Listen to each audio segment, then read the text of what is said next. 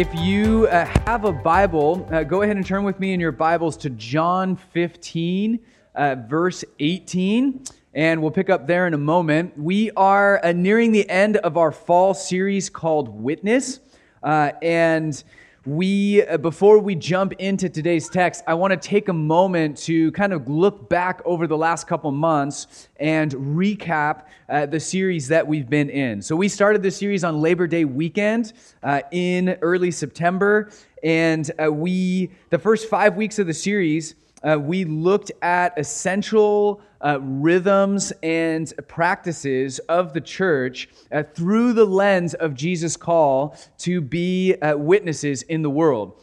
So we talked about prayer, the importance of prayer and witness. We talked about committing to community and the role that plays in effective witness. We talked about the Scripture as containing the truth that we witness to, that Jesus is back from the dead. We talked about the Holy Spirit, who's meant to fill us and empower us for witness. We walk in step with the Spirit. We follow the promptings of the Spirit. And then week 5, we talked about gifts and manifestations of the Spirit and the role that was meant to play in witnessing to other people, in alerting them to the rule and reign of Christ in the world. That was movement 1. Next, we examined the culture itself, as any missionary would. What culture do we live in? What are some of the unique challenges and unique opportunities that we have as witnesses within our culture? And so we asked these questions in the second movement of the series. What is post-Christian culture? What does it mean to be a political captive? How does our culture define freedom? And how does that sit in contrast to the way that Jesus and the Scriptures define true freedom? What is relativism? And how has our culture embraced it? And then finally, ultimately, we looked at what hope do we have for revival or renewal in the Western world.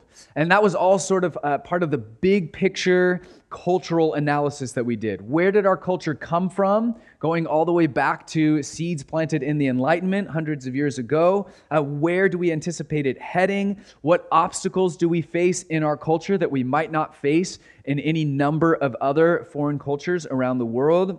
And what hope do we have for its future? That was movement 2. And then finally, we entered the third movement of the series, which is where we got as down to earth and as practical as we possibly could. And we examined the 5 habits of highly missional people, which are bless, eat, listen, learn, and share. And each one of these came with a new challenge or a new habit to cultivate. Bless 3 people a week, at least one of whom does not know Jesus.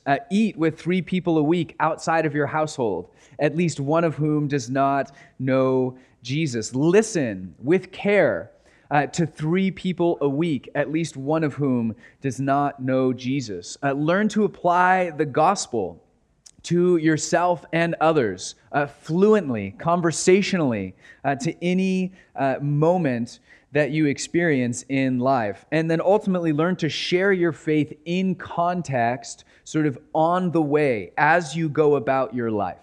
Those were the 5 habits that we talked about. If you learn to cultivate and embrace these simple habits, I guarantee that you will see people come to faith over time. And the great news is that anybody can do this stuff. Anybody can learn to bless others or listen well to others with care or to eat with others. We can all learn over time to speak the gospel fluently in conversation, into our own lives and the lives of others, learning to see Jesus as the ultimate solution to every human problem. And we can all share and answer people's questions as we journey through life with them in God's timing. But as we finish up the series, there's something else I want to highlight, and that is the reality of rejection, which is a fun, cheery topic. If you follow Jesus, you will experience rejection. If we live as His Spirit-filled witnesses in the world, sharing His truth with those around us, we will experience rejection. You can be engaged in prayer, committed to community, soaked in Scripture, filled with the Spirit, and you will experience rejection. You can know and understand post-Christian culture inside and out. You can know all of its pitfalls, all of its thinking. You can have the ability to deconstruct every argument. You can be engaged in all 5 habits of highly missional people, and you will experience rejection. And we have to accept that. We have to be prepared for that. How do I know you will experience rejection?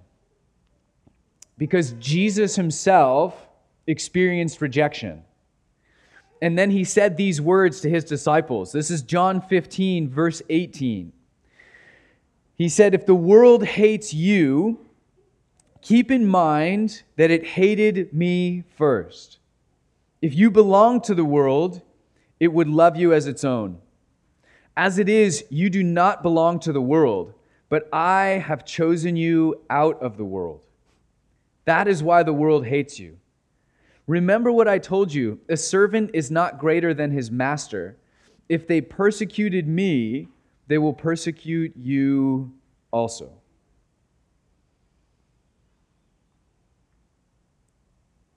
There are many reasons that we might fail to witness about Jesus in the world. We have a very real enemy who seeks to instill fear in us.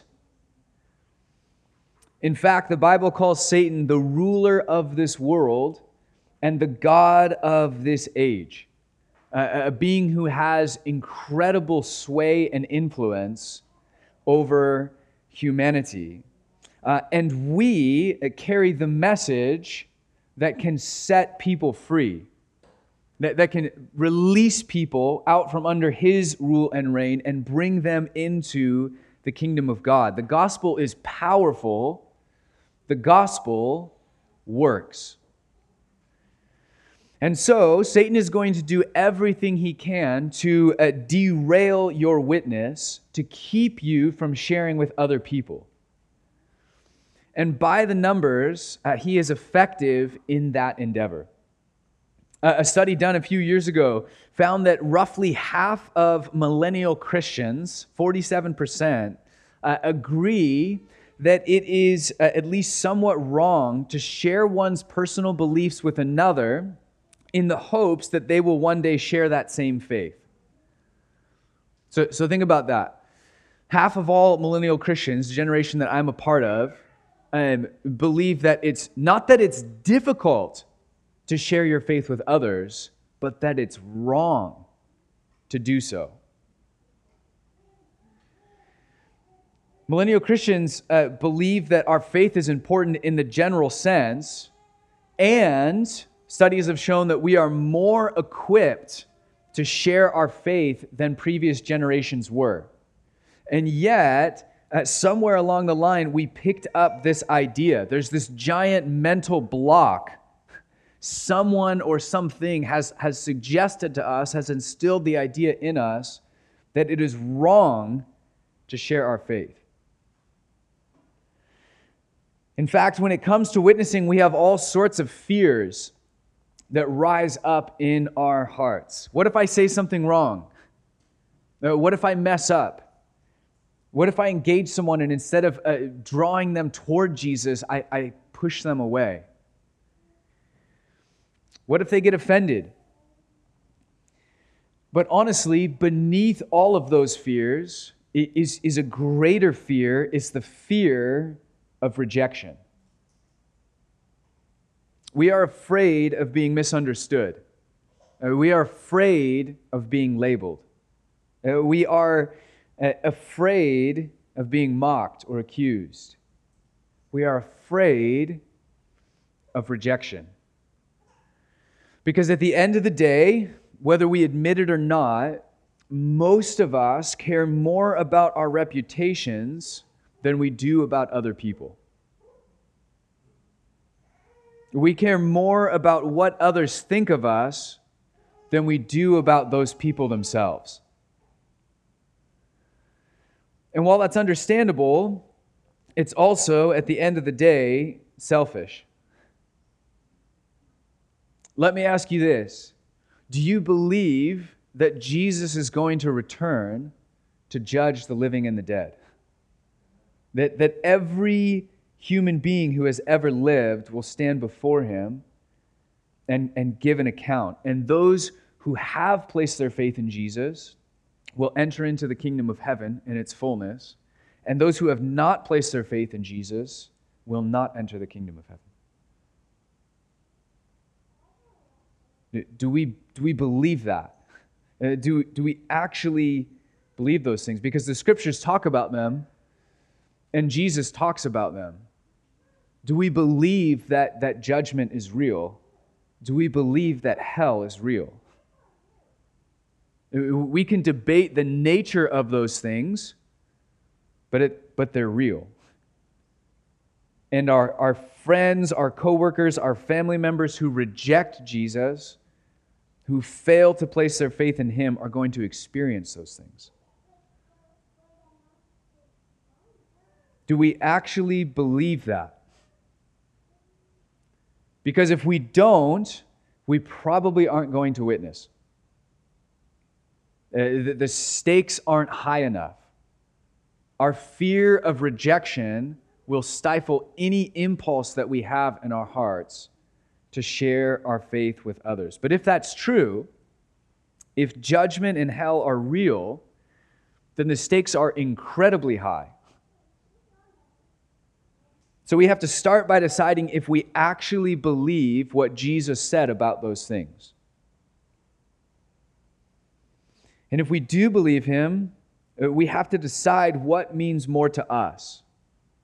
What people think of us, or what they will experience for eternity.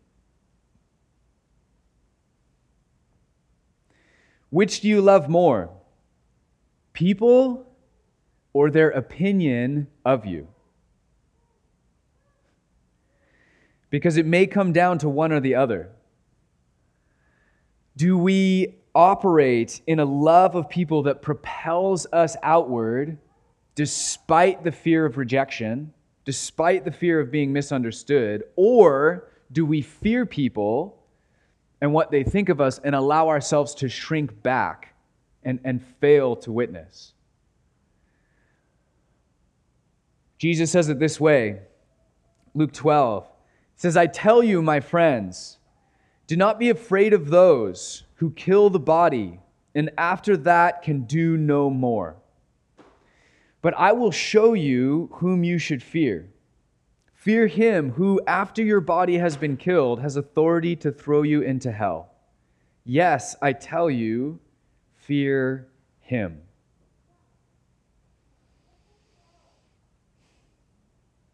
It seems that in our popularity-driven culture, where most of us have been trained to compete for likes and the approval of others, many of us have come to fear the wrong things. We are governed more by a fear of people than we are by a fear of God. And I'm as guilty of this as anyone else. A few weeks ago, someone asked me in conversation, why did you decide to do this? Like, what made you decide to do a 3 or 4 month series on witnessing? And I thought about it for a second, and I said, it's because it's my weakness. This is my weakness. When I have my own blind spots that I'm not even aware of, but when I really take stock of my life before God and examine my heart, say, God, search me. Where do I need to grow in my discipleship to you? It's this. It's everything we've been talking about for the last 3 or 4 months. I'm speaking out of my weakness. I'm speaking into the areas that I want to grow in. where I want to advance in my discipleship. But it's my personal weakness, so rather than ignore that, I said I want to press into that. And if it's my weakness, then odds are other people are probably going to see that as their weakness as well. I want to overcome my own fears and shortcomings in this area. I want to be equipped, and hence this series that we're in. Because I can stand at the front of the church and talk about theology all day, but when it comes to engaging my atheist friends with the truth of who Jesus is, I can sometimes be at a loss. I can sometimes become fearful or paralyzed. And I hate being rejected. I hate it. And I've experienced those things. I've been led by the Spirit to lay the gospel out in its fullness beautifully for friends and family members who still to this day have yet to accept Jesus. I've been led by the Spirit to engage strangers with the gospel or offer to pray in those somewhat rare occasions where I just couldn't walk away. I wanted to, but something in me was saying, no, just ask. Go back there. The Spirit wouldn't let me go. Go and talk to them. Go and offer to pray for them. I've been led to engage in those ways and been rejected. No, absolutely not. I don't want that. Over the years, I've been made fun of. I've been mocked. I've been rejected, and it hurts. It's horrible. It's an awful feeling. I hate it. But then I open the pages of Scripture, and I remember.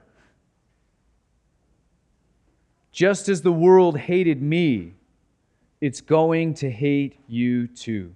Just as the world persecuted me, it's going to persecute you too. Blessed are you, Jesus says, when people insult you, persecute you, and falsely say all kinds of evil against you because of me. Rejoice and be glad, because great is your reward in heaven. For in the same way they persecuted the prophets who were before you. I open the pages of Scripture, and I remember the one who died for me when I was his enemy, to rescue me from hell. And I remember that I rejected Jesus plenty of times before I finally said yes.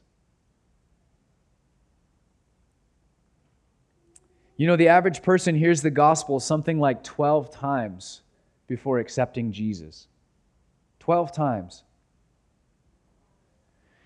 Now let me ask you this. Are you willing to be number 2? Or number 3? Or number 11 in their journey to faith? Are you willing to face rejection and misunderstanding? Jesus was rejected. In fact, as we're approaching Christmas this week, I've been struck by these verses at the beginning of John. He says this, "The true light that gives light to everyone was coming into the world." That's what we celebrate this Advent season. That's the glory of Christmas. John continues, "He was in the world, and though the world was made through him, the world did not receive him. He came to that which was his own, but his own did not receive him." That's the story of Christmas.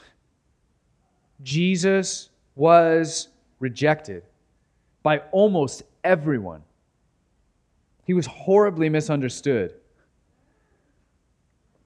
The early church was rejected and persecuted by almost everyone. They were hated across the ancient world.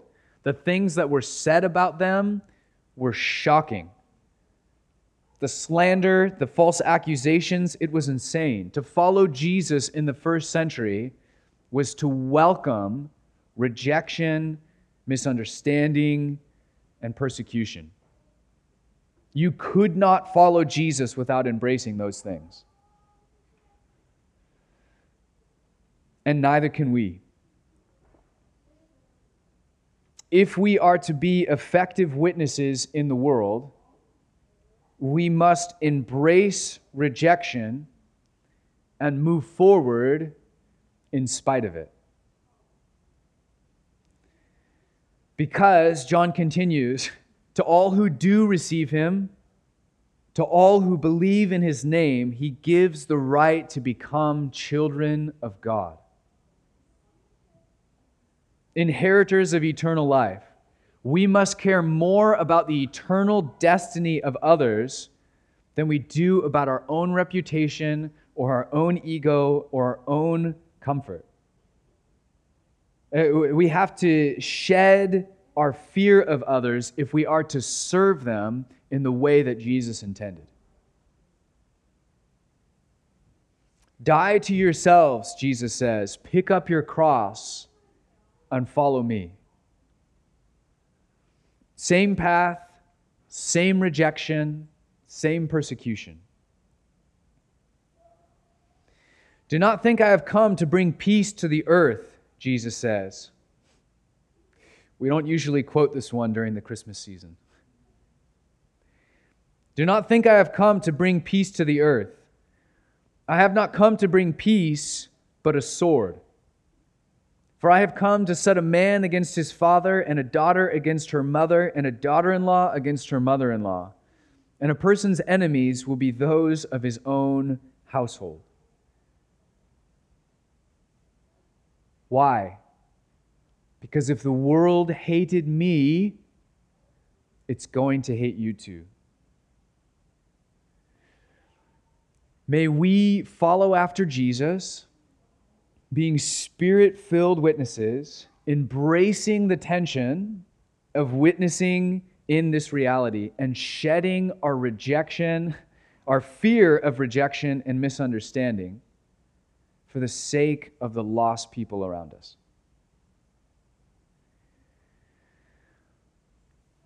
Let's pray.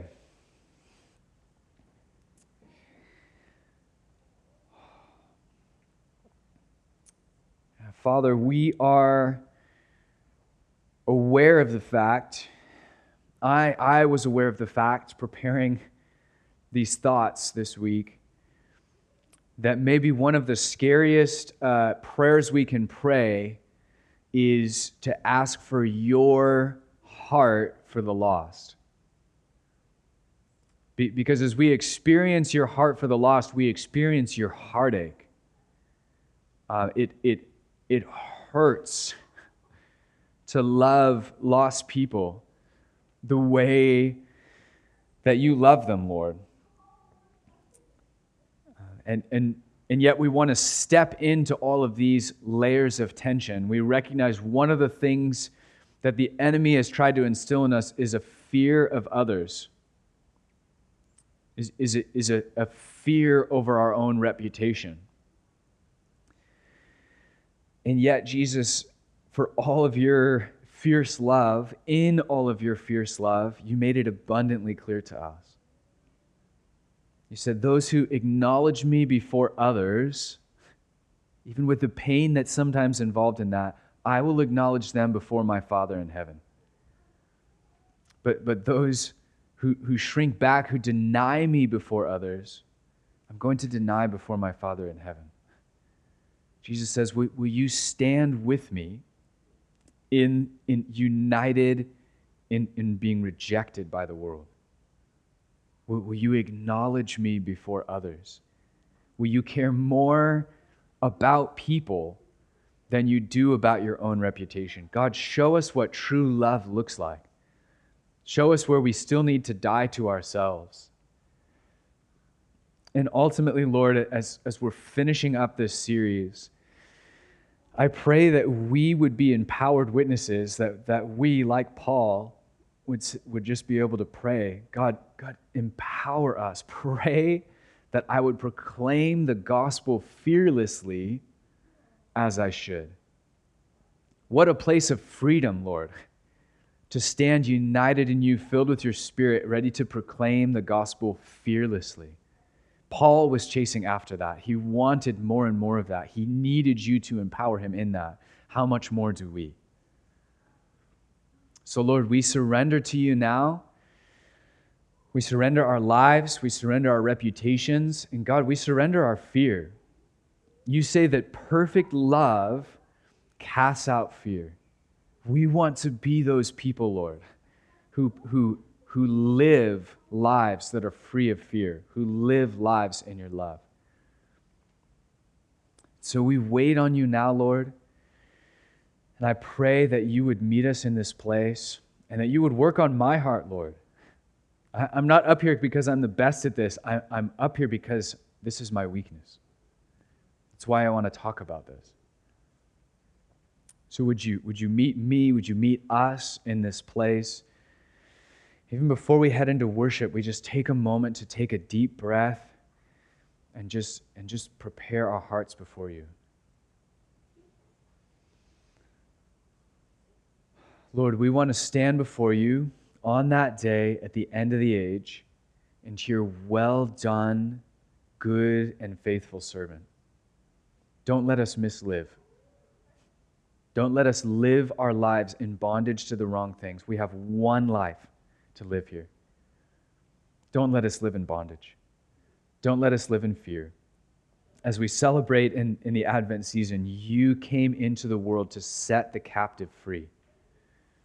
And there's a setting free that needs to happen in us so that we can fully participate with you in setting other people free. That's why you're here, Jesus. To win people, to save souls, to pull humanity into your eternal kingdom. Don't let us get distracted. Don't let us sit in bondage. Come and set us free, we pray. In Jesus' name, amen.